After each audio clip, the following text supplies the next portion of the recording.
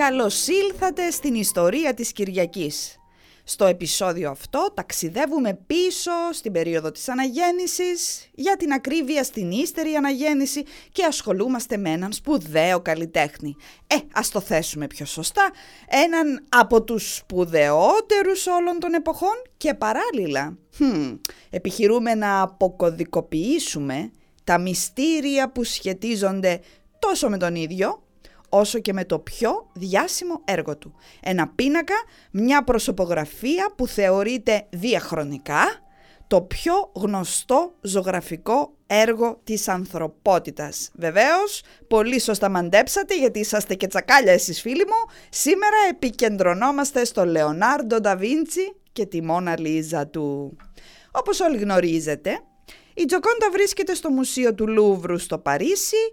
Τυπικά ανήκει στο γαλλικό κράτος, αλλά ταυτόχρονα είναι πανανθρώπινη, παγκόσμια πολιτιστική κληρονομιά και για το λόγο αυτό είναι ανεκτήμητη. Δεν το λέμε σχηματικά που λέμε είναι ανεκτήμητης αξίας, αλλά κυριολεκτικά. Η Τζοκόντα δεν έχει τιμή, είναι άτιμη, διότι είναι αδύνατο να κοστολογηθεί. Πολύ λογικό θα μου πείτε, αλλά είναι και αυτό μια ενδιαφέρουσα λεπτομέρεια έτσι για αρχή, γιατί ενώ όλοι γνωρίζουμε το δημιουργό και το έργο του, στην πραγματικότητα δεν ξέρουμε και πολλά πράγματα, τα οποία και μυστήριο έχουν και θρύλους και εικασίες και πολύ ενδιαφέροντα είναι. Για πάμε να τα ξεδιαλύνουμε λοιπόν και ας ξεκινήσουμε με το δημιουργό.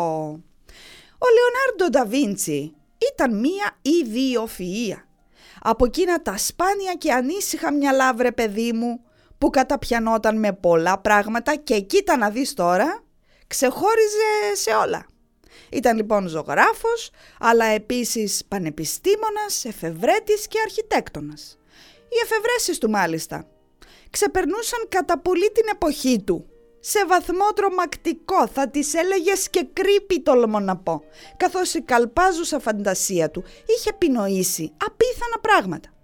Γι' αυτό το λόγο, ο Λεονάρντο Βίντσι, μολονότι δεν έλαβε ποτέ αυτό που λέμε συμβατικά ακαδημαϊκή μόρφωση, δεν είχε πτυχίο δηλαδή, αποτελεί το χαρακτηριστικότερο παράδειγμα του λεγόμενου αναγεννησιακού ανθρώπου. Εξάλλου μην ξεχνάτε ότι η περίοδος της αναγέννησης φέρνει τον άνθρωπο και τις ικανότητές του και τη δημιουργία του στο επίκεντρο της προσοχής. Καιρός ήταν κάποτε, ναι. Η διάσταση λοιπόν του εφευρέτη στην πολυσχηδή αυτή ενιγματική προσωπικότητα είναι πράγματι εντυπωσιακή, γιατί στον Βίντσι αποδίδονται πολλά και αξιοπερίεργα. Λέγεται πως πρώτος αυτός επινόησε το αλεξίπτωτο και το ελικόπτερο. Ναι, ορκίζομαι, δεν έχω πιει κάτι. Καθώς λέγεται λοιπόν ο μύθος του Δέδαλου και του Ίκαρου, πολύ τον είχε εντυπωσιάσει και ασχολήθηκε ιδιαίτερα με τα πτυτικά μέσα. Ακόμη επινόησε το τεθωρακισμένο άρμα παρακαλώ και σχεδίασε τον τρόπο με τον οποίο θα μπορούσε να συγκεντρωθεί η ηλιακή ισχύς για να παραχθεί από αυτήν ενέργεια. Ας μην σταθούμε σε άλλα δημιουργήματά του, όπως για παράδειγμα τα οχυρωματικά έργα για τα οποία είχε αποκτήσει τεράστια φήμη. Όπως φυσικά θα αντιλαμβάνεστε, το μυαλό του ήταν μια γόνιμη μήτρα που γεννούσε αδιάκοπα ιδέες. Ωστόσο, την εποχή που τα επινοούσε όλα αυτά, θα φάνταζαν εξωπραγματικά, αφού, όπως και να το κάνουμε, τα τεχνικά μέσα της ύστερης αναγέννησης δεν ήταν σε θέση, βρε αδερφέ, να υλοποιήσουν όλα αυτά που οραματιζότανε. Ιδιαίτερη εντύπωση είχαν κάνει και οι μελέτες του πάνω στην ανθρώπινη ανατομία. Η πιο γνωστή του μελέτη είναι αυτή των αναλογιών ή αλλιώς του κανόνα των αναλογιών. Ο λόγος φυσικά για το σχέδιο του Βιτρούβιου ανθρώπου, που συμπληρώνεται από χειρόγραφες σημειώσεις του Βίντσι και χρονολογείται περίπου στα 1490. Ο κανόνας των αναλογιών βασίστηκε σε μία παλιά πραγματεία που είχε κάνει ο Ρωμαίος αρχιτέκτονας Βιτρούβιος, την οποία ο Λεονάρντο μελέτησε και την προχώρησε ακόμη περισσότερο, δημιουργώντας στην ουσία ένα εγχειρίδιο των τέλειων αναλογιών του ανθρώπινου σώματος. για να κρυβολογούμε του ανδρικού ανθρώπινου σώματος. Είπαμε, βρισκόμαστε στην αναγέννηση και ο άνθρωπος είναι πια το επίκεντρο των πάντων. Βεβαίως ο κανόνας των αναλογιών έχει και άλλες προεκτάσεις, όπως η θεωρία της συμμετρίας και η σύνδεσή της με το κάλος, ωραίος δηλαδή είναι ο συμμετρικός, και φυσικά οι φιλοσοφικού τύπου προβληματισμοί όπως η δομή του σύμπαντος. Μυαλό του Λεονάρντο ήταν αυτό, μην το ψάχνετε. Ίσως πάλι, και αυτό έχει ενδιαφέρον, να έχετε ακούσει το θρύλο που συνδέει το Λεονάρντο ντα Βίντσι με την περίφημη Ιερά Συνδόνη του Τωρίνο. Ο θρύλος, γιατί ασφαλώς περί θρύλου πρόκειται, περί εικασίας, και θα σας πω και από τι πυροδοτήθηκε ειδικά τις τελευταίες δεκαετίες, εμπλέκει το Λεονάρντο ντα Βίντσι με το θρησκευτικό αυτό κοιμήλιο. Θα ξέρετε ίσως ότι η Ιερά Συνδόνη είναι μια λωρίδα υφάσματος με αποτυπωμένη τη μορφή ενός εσταυρωμένου. Το κοιμήλιο, εκτός του ότι είναι εξαιρετικά σπάνιο να το δει κανείς, δεν εκτίθεται δηλαδή εύκολα, θεωρείται ότι είναι το νεκρικό σάβανο του Χριστού πάνω στο οποίο αποτυπώθηκε η μορφή του. Στη συνέχεια, το ύφασμα αυτό μελετήθηκε εξονυχιστικά σε σύγχρονα εργαστήρια χρονολόγησης αρχαιοτήτων και υπήρξε το κοινό πόρισμα ότι οι ίνες του υφάσματος τέλος πάντων έχουν μεσαιωνική προέλευση. Το μυστήριο λοιπόν περιπλέχθηκε, όπως καταλαβαίνετε, γιατί όλοι αναρωτιόντουσαν ποιος ήταν ρε παιδί μου αυτός ο μπαγάσας που κατέφερε να δημιουργήσει μια μορφή πάνω σε ένα κομμάτι ύφασμα το μεσαίωνα. Αυτός ο κάποιος έπρεπε να έχει γνώσεις παραστατικών τεχνικών, να είναι ιδιαίτερα οξύνους, ενδεχομένως και εφευρέτης. Και κάπως έτσι αποδόθηκε στο Λεονάρντο ντα Βίντσι. Αν δεν μπορούσε ο Λεονάρντο, τότε ποιος?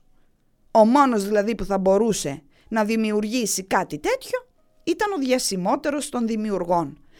Και ο θρύλος, ξέρετε τώρα πως είναι αυτά, προχώρησε ακόμη παραπέρα με κάτι εξωφρενικές εικασίες, σύμφωνα με τις οποίες το εν λόγω ύφασμα αποτυπώνεται το πρόσωπο του ίδιου του ντα Βίντσι, με την τεχνική της φωτοτυπίας παρακαλώ, γιατί είχε επινοήσει και τα πολυμηχανήματα.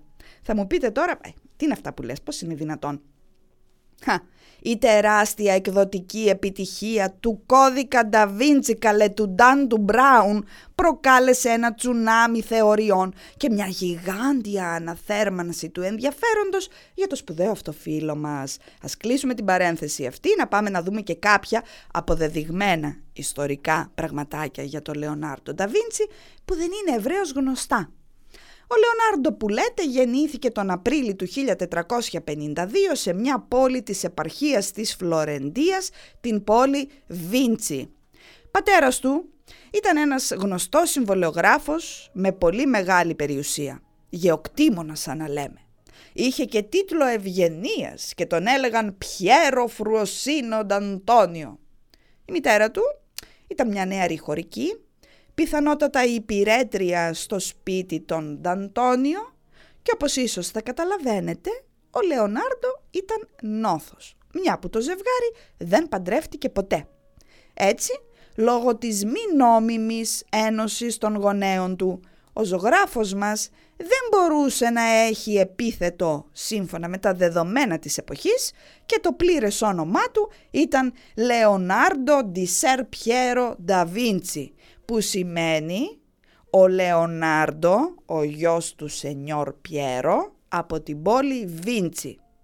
Τα νηπιακά του χρόνια τα έζησε με τη μητέρα του, αλλά στη συνέχεια ήρθε στην πόλη και έζησε με τον πατέρα του, ο οποίος παντρεύτηκε συνολικά 4 φορές και απέκτησε 12 παιδιά με την τρίτη και την τέταρτη σύζυγό του, 6 και 6. Ο Λεονάρντο, που από πολύ μικρός έδειχνε ότι είχε ένα μοναδικό ταλέντο στη ζωγραφική, τις κατασκευές και εν γέννη τις επινοήσεις, δεν είχε ιδιαίτερες σχέσεις με τα αδέλφια του. Εξάλλου, με τα 6 τελευταία είχε και μεγάλη διαφορά ηλικίας. Λέγεται ότι όταν ο Λεονάρντο ήταν 40 χρονών, γεννιόταν το μικρότερό του αδερφάκι. Οπότε καμία επαφή στην ουσία, το έχετε. Επιπλέον, επίσημη μόρφωση δεν έλαβε. αλλά διδάχτηκε πιθανότατα κατοίκον και όχι συστηματικά, λατινικά, φιλοσοφία, μαθηματικά και γεωμετρία.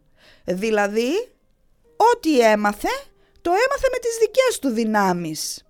Ήταν όμως πάντα ιδιαίτερα εύστροφος.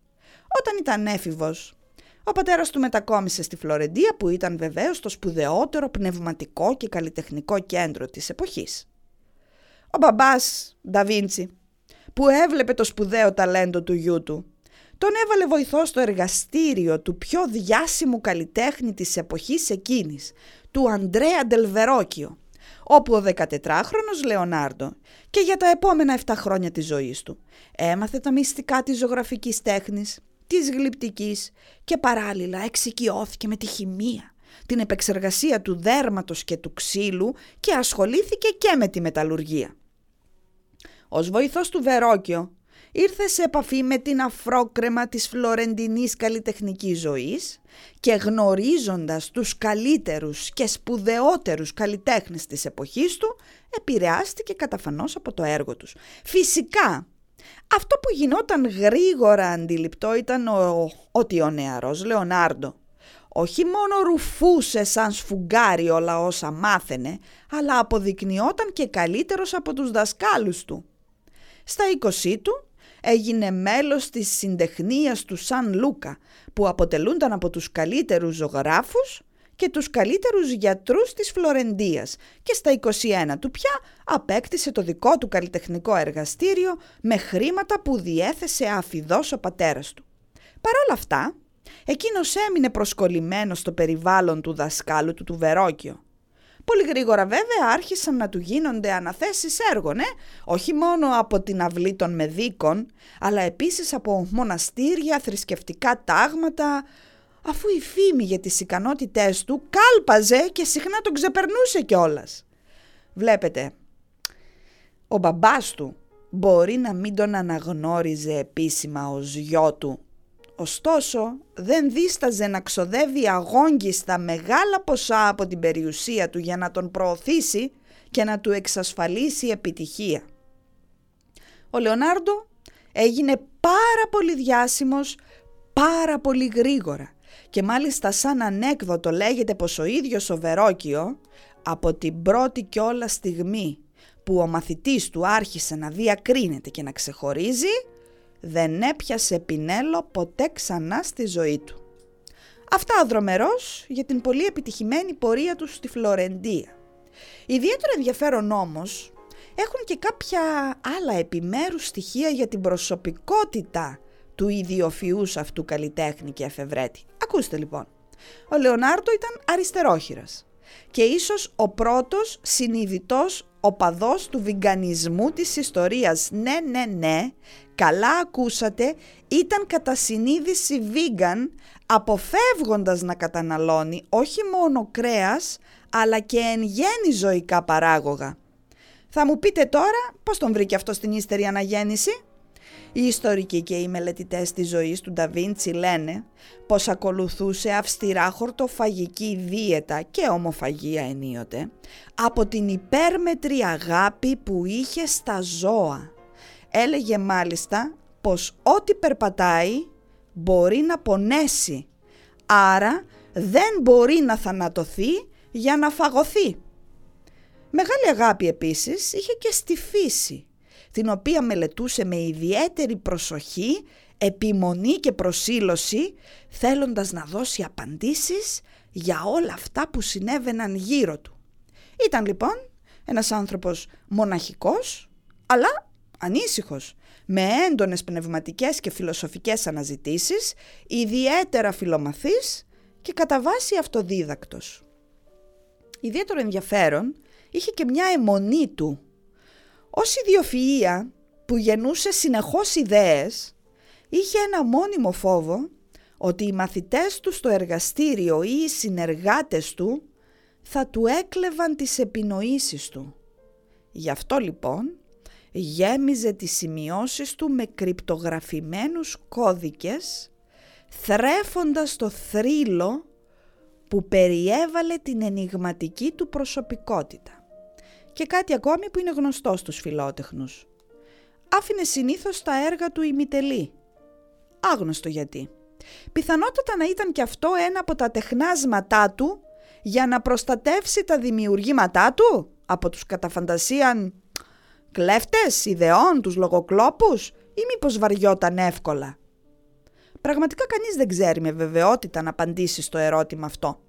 Βέβαια, με το ψυχογράφημά του ασχολήθηκε και ο ίδιος ο Φρόιντ, τον οποίο εξήταρε ιδιαίτερα μια άλλη διάσταση της προσωπικότητας του Λεονάρντο. Ο Βίντσι απεχθανόταν τις γυναίκες για να κρυβολογούμε το γυναικείο σώμα. Στα έργα του δε, όταν εμφανίζεται γυναίκα, η έμφαση δίνεται στα χαρακτηριστικά του προσώπου και στην πλαστικότητα της κίνησης των χεριών. Φέρτε τώρα στο μυαλό σας την Τζοκόντα ή την κυρία με την Ερμίνα και θα καταλάβετε τι εννοώ. Έτσι, ο πατέρας της ψυχανάλυσης ασχολήθηκε ιδιαίτερα με τη σεξουαλικότητα του Λεονάρντο ντα Βίντσι. Από τη μια, η απέχθειά του για το γυναικείο σώμα και τα γυναικεία όργανα αναπαραγωγής και από την άλλη, μια παλιά κατηγορία για σοδομισμό που τον βάρινε μαζί με άλλους εφήβους, καταδείκνυε ότι ο Λεονάρντο κατά πάσα πιθανότητα ήταν ομοφυλόφιλος. Όσο για το σοδομισμό, εντάξει, αποδείχτηκε στη συνέχεια πως η κατηγορία ήταν στημένη, μια σκευωρία δηλαδή, προκειμένου να πληγεί ένα μέλος της οικογένειας των μεδίκων. Πλην όμως, καπνός χωρίς φωτιά δεν υπάρχει. Έτσι ο Φρόιντ κατέληξε στο συμπέρασμα ότι ο Λεονάρντο είχε θέματα με τη μητέρα του, η οποία όπως είπαμε και νωρίτερα ήταν παρακατιανής καταγωγής. Δεν μπορούσε να τη συγχωρέσει τις λανθασμένες επιλογές της, οι οποίες τον έφερναν σε δύσκολη θέση εφόσον είπαμε ήταν ένα παιδί νόθο. Όσο η φήμη του γιγαντωνόταν, τόσο εκείνος ενοχλούνταν από την απουσία του επιθέτου. Αλλά είπαμε, μπορεί ο μπαμπάς του να μην τον αναγνώρισε ποτέ επίσημα, ωστόσο δεν τον εγκατέλειψε κιόλας. Το αντίθετο μάλιστα. Ο φίλος μας ο Λεονάρντο που λέτε, από τη στιγμή που απέκτησε το δικό του εργαστήριο και η φήμη του εκτοξεύτηκε, διέγραψε μια εξαιρετικά επιτυχημένη επαγγελματική πορεία ως ζωγράφος, γλύπτης, αλλά επίσης αρχιτέκτονας και μηχανικός, με ειδικότητα στα οχυρωματικά και τα αρδευτικά έργα. Να ξέρετε ότι τα ενετικά τείχη του Ηρακλείου, αλλά και της Λευκωσίας, είναι διάσημες οχυρώσεις με τους αρχιτέκτονές τους να πατούν πάνω στις επινοήσεις και τα αρχικά σχέδια του Λεονάρντο ντα Βίντσι. Μεγαλούργησε στη Φλωρεντία και το Μιλάνο. Υπήρξε προστατευόμενος ηγεμόνων όπως ο Λουδοβίκος Σφόρτσα, του οποίου μάλιστα υπήρξε και σύμβουλος. Όταν δε ο Σφόρτσα ιτήθηκε από τα γαλλικά στρατεύματα, ο Λεονάρντο επέστρεψε στη Φλωρεντία. Τέθηκε στις υπηρεσίες του Καίσαρα Βοργία, δημιουργώντας οχυρωματικά και αρδευτικά έργα, ενώ παράλληλα έφτασε και στην πιο δημιουργική φάση στην τέχνη του, στη ζωγραφική και στη γλυπτική, έτσι. Όλα αυτά για να έχετε μια εικόνα χρονολογική περί το 1500. Και σε αυτήν ακριβώς τη φάση της ζωής του, και πιο συγκεκριμένα το 1503, τον προσεγγίζει ένας μεγαλέμπορος μεταξιού με πολύ μεγάλη οικονομική επιφάνεια, ο Φραντσέσκο ντελ Τζοκόντο, και του αναθέτει να φτιάξει το πορτρέτο της συζύγου του, της Λίζα Γκεραρντίνη, το οποίο θεωρητικά θα κοσμούσε τη νέα έπαυλη που μόλις είχε αποκτήσει το ζευγάρι. Ο ντελ Τζοκόντο ήθελε παράλληλα με τον τρόπο αυτό να τιμήσει τη σύζυγό του, η οποία είχε φέρει στον κόσμο την ίδια χρονική περίοδο το δεύτερο αρσενικό παιδί της οικογένειας. Αυτή λοιπόν ήταν η ανάθεση για την περίφημη Τζοκόντα ή τη Μόνα Λίζα εν πάση περιπτώσει. Και πράγματι ο Λεονάρντο ξεκίνησε να δημιουργεί τον πίνακα που έμελε να γίνει το διασημότερο ζωγραφικό έργο της ανθρωπότητας ολόκληρης. Κατά το συνήθειό του όμως, ο Λεονάρντο άφησε και αυτόν τον πίνακα ημιτελή, αφού τον δούλευε για 4 ολόκληρα χρόνια. Έδωσε την έμφαση στο πρόσωπο, στα ακροδάχτυλα της νεαρής γυναίκας και τις λεπτομέρειες του ρούχου της, αλλά όλο το υπόλοιπο ήταν ανολοκλήρωτο. Έτσι το παράτησε στη μέση και δεν το παρέδωσε ποτέ στον Ντελ Τζοκόντο, ο οποίος πιθανότατα θα έμεινε και δυσαρεστημένος από την τρόπη που πήρε η παραγγελιά του, αλλά είπαμε, καλλιτέχνης ήταν αυτός και μάλιστα αρκετά ιδιόρυθμος. Και θα μου πείτε τώρα καλά, αφού η παραγγελιά έγινε στη Φλωρεντία, πώς στα κομμάτια βρέθηκε ο πίνακας στο Παρίσι και είναι και περιουσία του γαλλικού του κράτους? Έλα μου ντε. Είπαμε λοιπόν ότι ο Λεονάρντο ξεκίνησε τη Μόνα Λίζα το 1503, τη δούλευε μέχρι το 1507 και στη συνέχεια την παράτησε. Όταν όμως το 1516 έφυγε από τη Φλωρεντία και εγκαταστάθηκε μόνιμα στο κάστρο της Αμπουάζ στη Γαλλία, προσκεκλημένος του βασιλιά του Φρανσουά του Πρώτου, πήρε μαζί του και τον ημιτελή τον πίνακα. Κάπου το ξανασκέφτηκε φαίνεται. Ίσως να το μετάνιωσε κιόλας που τ' άφησε μισερό και σου λέει μωρέ δεν την τελειώνω τούτη τη μανταμίτσα. Τη συνέχισε λοιπόν από το 1516 και την ολοκλήρωσε το 1519, λίγο πριν πεθάνει. Έτσι η Μόνα Λίζα έγινε το τελευταίο ζωγραφικό του έργο. Κάπως έτσι λοιπόν δημιουργήθηκε με διακοπές το πιο γνωστό, το πιο δημοφιλές έργο τέχνης του παγκόσμιου πολιτισμού. Όσοι τώρα έχετε πάει στο Λούβρο και την έχετε δει από κοντά, είμαι σίγουρη ότι θα έχετε εκπλαγεί από το μικρό της μέγεθος. Από πιτσιρίκια όλοι μας ακούμε τόσα πολλά για το διάσημο αυτό έργο, που μέχρι να αντιληφθούμε ότι είναι ένα πινακάκι 77x53, έχουμε στο μυαλό μας εμείς μια τοιχογραφία ολόκληρη. Τέλος πάντων, ομολογώ ότι η δόλια, ένα πολιτισμικό σοκ το έπαθα η επαρχιώτισσα μέσα στο Λούβρο το μακρινό καλοκαίρι του 1990, αλλά ας είναι τώρα, αυτό είναι μια άλλη ιστορία. Τι βλέπουμε λοιπόν στον πίνακα? Το πορτρέτο μιας νέας γυναίκας, της Λίζα Ντελ Τζοκόντο, καθισμένης, με σταυρωμένα τα χέρια που ακουμπούν νοχελικά, αλλά με ιδιαίτερη πλαστικότητα, στο μπράτσο, στο ερησίνο το καλέ που λένε μορφωμένη, μιας καρέκλας. Στο φόντο πίσω της δεσπόζει ένα επιβλητικό ορεινό τοπίο. Τα ενδύματά της έχουν αυτή την τυπική λιτή κομψότητα των γυναικών της αριστοκρατικής τάξης της Φλωρεντίας, με τις πλούσιες πτυχώσεις, τις λεπτομέρειες στο ρέλι του μπούστου και φυσικά την τυπική κόμωση με την αυστηρή ίσια χωρίστρα και τα σπαστά μαλλιά που πέφτουν στους ώμους.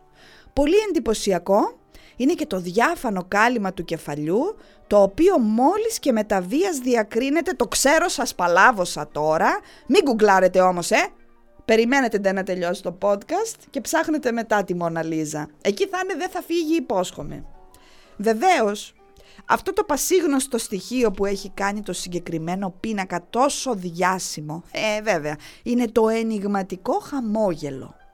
Αυτό ακριβώς το υπομηδίαμα, πώς αλλιώς να το πει κανείς, που προκαλεί πολλές απορίες και θρέφει το μυστήριο. Τελικά, αυτή η κοπελιά είναι χαρούμενη ή πικραμένη? Μας χαμογελά ή είναι έτοιμη να τα μπήξει? Και γιατί μας κοιτά κατάματα από όποιο σημείο και αν σταθούμε? Έχουν γραφτεί και έχουν λεχθεί τόσα πολλά για το κρυμμένο μυστήριο της Μόνα Λίζας, που ο θρύλος, βρε παιδιά μου, γιγαντώθηκε. Είπαμε, έφταιγε και η επιτυχία του μυθιστορήματος του Νταν Μπράουν που προκάλεσε μια μαζική ιστερία για τον Λεονάρντο ντα Βίντσι. Όπως και να έχει πάντως, καλλιτέχνες, επιστήμονες και ψυχολόγοι έχουν ασχοληθεί τόσο πολύ με την υπόθεση της Τζοκόντας, έχοντας βάλει στόχο να ξεδιαλύνουν το μεγαλύτερο καλλιτεχνικό μυστήριο όλων των εποχών. Πρώτα-πρώτα συζητήθηκε πάρα πολύ η ταυτότητα της γυναίκας. Στις διάφορες θεωρίες που κυκλοφορούσαν και εξακολουθούν να κυκλοφορούν, έχει υποθεί ότι στην πραγματικότητα είναι μία προσωπογραφία της μητέρας του Λεονάρντο, της Κατερίνας. Έχει υποθεί πως ήταν μια άγνωστη ερωμένη του Σφόρτσα. Κάποιοι άλλοι υποστήριξαν ότι ήταν η Κατερίνα Σφόρτσα ή η Ισαβέλα της Αραγώνας και κάποιοι άλλοι είχαν υποστηρίξει, εντοπίζοντας μάλιστα και ομοιότητες, ότι ήταν ο ίδιος ο Λεονάρντο που έφτιαξε τη θηλυκή εκδοχή του εαυτού του. Να μην σας τα πολυλογώ, κυκλοφορούν καμιά 15 διαφορετικές εκδοχές, ενώ υπήρχαν και εκείνοι που υποστήριζαν ότι το πρόσωπο του πίνακα δεν είχε σχεδόν καμία ομοιότητα με την πραγματική Λίζα ντελ Τζοκόντο. Όταν πάντως ανακαλύφθηκε ένας πίνακας, πρόσφατα, όχι χτες και προχτές, πρόσφατα πάντως, ένα πορτρέτο δηλαδή της ίδιας γυναίκας, το οποίο είχε δημιουργηθεί την ίδια περίοδο επίσης στο εργαστήριο του Βίντσι, πιθανότατα από κάποιον μαθητή του, ήταν καταφανές ότι επρόκειτο για την ίδια γυναίκα. Απλά στο δεύτερο έργο τη βλέπαμε σε νεαρότερη ηλικία. Έτσι επίσημα παραμένουμε στη θέση που έχει διατυπωθεί από τους ιστορικούς τέχνης, ότι πράγματι η Τζοκόντα του Βίντσι είναι η Τζοκόντα του ντελ Τζοκόντο, η σύζυγος του πλούσιου εμπόρου από τη Φλωρεντία. Αυτά ως προς την ταυτότητα του εικονιζόμενου προσώπου. Και το ενιγματικό χαμόγελο. Προσφάτως, ερευνητές συνέκριναν, λέει, σε βάση δεδομένων την έκφραση της Τζοκόντας με όλες τις πιθανές μυϊκές συσπάσεις του ανθρώπινου προσώπου και οδηγήθηκαν στο συμπέρασμα ότι κατά 80% η Τζοκόντα έχει χαμόγελο ευτυχίας και ικανοποίησης. Ο Φρόιντ βέβαια υποστήριζε ότι το ανοιγματικό αυτό άνθυπο χαμόγελο της Μόνας Λίζας ήταν παιδική ανάμνηση του Βίντσι από τη μητρική φιγούρα και όλη αυτή η σχέση του Λεονάρντο με τη μάνα του έγινε σύνδρομο, όπως καταλαβαίνετε, και ο Φρόιντ το ονόμασε σύνδρομο του Λεονάρντο. Τώρα αν πράγματι ήταν χαρούμενη και ικανοποιημένη η Τζοκόντα, όπως λένε οι σύγχρονοι επιστήμονες, ή αν ήταν πικραμένη, αυτό μόνο ο Λεονάρντο το ξέρει. Οπότε στην ουσία το ένιγμα παραμένει. Και με όλη αυτή τη μοναδική ατμόσφαιρα που αποπνέει ο πίνακας και αυτό το εκπληκτικό τέχνασμα να μας κοιτά κατάματα, εδώ είναι το σφουμάτο, φίλοι μου, μια ζωγραφική τεχνική που επινόησε ο ίδιος, μια αλληλουχία δηλαδή σκιάσεων και σβησιμάτων των χρωμάτων που μπερδεύονται μεταξύ τους και ομογενοποιούνται σε αρμονικές μεταβάσεις, προκαλώντας όλο αυτό το ενιγματικό και μυστηριώδες σκηνικό. Αυτά ως προς την ατμόσφαιρα. Όσο για το διάσημο βλέμμα της, και αυτό δεν είναι τίποτε άλλο από μια δεξιοτεχνική προσέγγιση της προοπτικής διαχειρός Λεονάρντο. Είπαμε, ήταν άφταστος και ιδιοφυής. Αν δεν το έκανε ο Βίντσι, τότε ποιος? Και πώς έγινε περιουσία του γαλλικού κράτους η Τζοκόντα? Μετά το θάνατο του Λεονάρντο, ο πίνακας παρέμεινε στο παλάτι του Φοντενεμπλό, καθώς είχε αγοραστεί από τον Φρανσουά.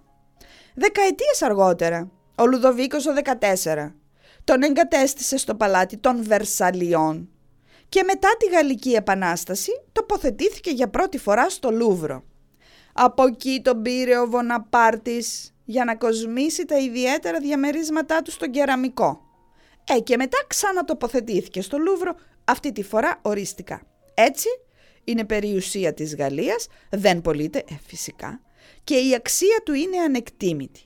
Δεν έχει γίνει καν προσπάθεια να εκτιμηθεί έστω και για πλάκα. Τον Αύγουστο του 1911 η Τζοκόντα κλάπηκε από το Λούβρο. Φαντάζεστε, υποθέτω, το σοκ που υπέστησαν όταν έγινε αντιληπτό το γεγονός. Όσο διαρκούσαν οι έρευνες για τους δράστες της θρασίτατης και ντροπιαστικής αυτής κλοπής για τη Γαλλία, προσήχθησαν και ανακρίθηκαν παρακαλώ ως ύποπτοι ο ποιητής Γκυγιόμ Απολινέρ αλλά και ο Πάμπλο Πικάσο. Οι κακές γλώσσες λένε ότι τον Πικάσο τον έδωσε ο Απολινέρ που ήταν και φίλη τρομάρα τους. Για την ιστορία πάντως, μολονότι είπαμε είχαν θεωρηθεί ύποπτοι, Οι αστυνομικοί δεν μπορούσαν να δέσουν στοιχεία σε βάρος τους και τους απάλαξαν και τους δύο. Εν τέλει, ο πραγματικός ο ένοχος εντοπίστηκε το 1913 και ήταν ο Ιταλός Βιντσέντσο Περούτζα, υπάλληλος του Λούβρου. Ο Περούτζα κρύφτηκε σε μια ντουλάπα μέσα στην αίθουσα που βρισκόταν η Τζοκόντα και όταν έκλεισε το μουσείο, τσουκουτσούκου, πήρε τον πίνακα από τη θέση του, τον έκρυψε στο παλτό του και Λούις έφυγε ανενόχλητος. Τον έκρυβε για 2 ολόκληρα χρόνια κάτω από το κρεβάτι του. Το κίνητρό του, λέει, ήταν πατριωτικό. Τουλάχιστον έτσι ισχυρίστηκε, διότι θεωρούσε ότι το έργο είναι ιταλικό και θα έπρεπε να κοσμεί ένα από τα μεγάλα ιταλικά μουσεία και όχι το Λούβρο. Κοίτα μη σας μπουνιδές, η καριάτιδα δεν χωράει κάτω από το παλτό. Πώς τον έπιασαν? Τρομάρα του, προσπαθούσε να τον πουλήσει στην πινακοθήκη Ουφίτσι της Φλωρεντίας. Αλλά ήταν τόσο άγαρμπος στις διαπραγματεύσεις που το πράγμα φώναζε από μόνο του. Πού πας βρε Καραμήτρο, την Τζοκόντα πας να πουλήσεις, χρυσέ μου? Έτσι η Τζοκόντα επέστρεψε στο Λούβρο και για την ιστορία ο Περούτζα θεωρήθηκε στην Ιταλία κάτι σαν ρομαντικός λαϊκός ήρωας, ρε παιδί μου, και καλός πατριώτης και εξέτησε ποινή ίσα ίσα για τα μάτια του κόσμου 6 μηνών.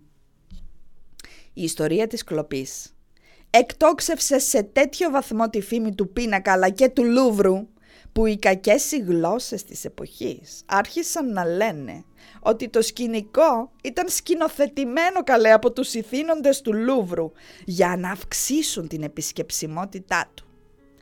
Ανάμεσα στις σύγχρονες θεωρίες και θρύλους που περιβάλλουν τη Μόνα Λίζα είναι και αυτή η εκδοχή που θέλει το έργο το οποίο εκτίθεται στο Λούβρο, αυτό που βλέπουμε σήμερα εμείς, να μην είναι το αυθεντικό, αλλά ένα αντίγραφο, με το original να είναι κλειδωμένο σε χώρο που αποτελεί επτασφράγιστο κρατικό μυστικό. Και για το τέλος, 2 ακόμη πολύ ενδιαφέρουσες πληροφορίες για τη Μόνα Λίζα. Το διασημότερο έργο του Λεονάρντο δεν έχει φιλοτεχνηθεί σε καμβά, όπως ίσως θα περίμενε κανείς, αλλά είναι ελαιογραφία ζωγραφισμένη απευθείας σε ξύλο λεύκης. Φαντάζεστε τώρα, υποθέτω, τι λεπτοδουλειά θα θέλει αυτό τώρα για να συντηρηθεί, Και το κερασάκι στην τούρτα. Η Μόνα Λίζα είναι το μόνο έργο τέχνης που διαθέτει, παρακαλώ, προσωπική ταχυδρομική θηρίδα, στην οποία οι απανταχού θαυμαστές της στέλνουν μηνύματα και γράμματα. Λέγεται πως ο συγκεκριμένος ταχυδρομικός κώδικας έχει λάβει ακόμα και ερωτικές επιστολές από ανθρώπους που δεν μπορούν να κρύψουν την έλξη που τους ασκεί.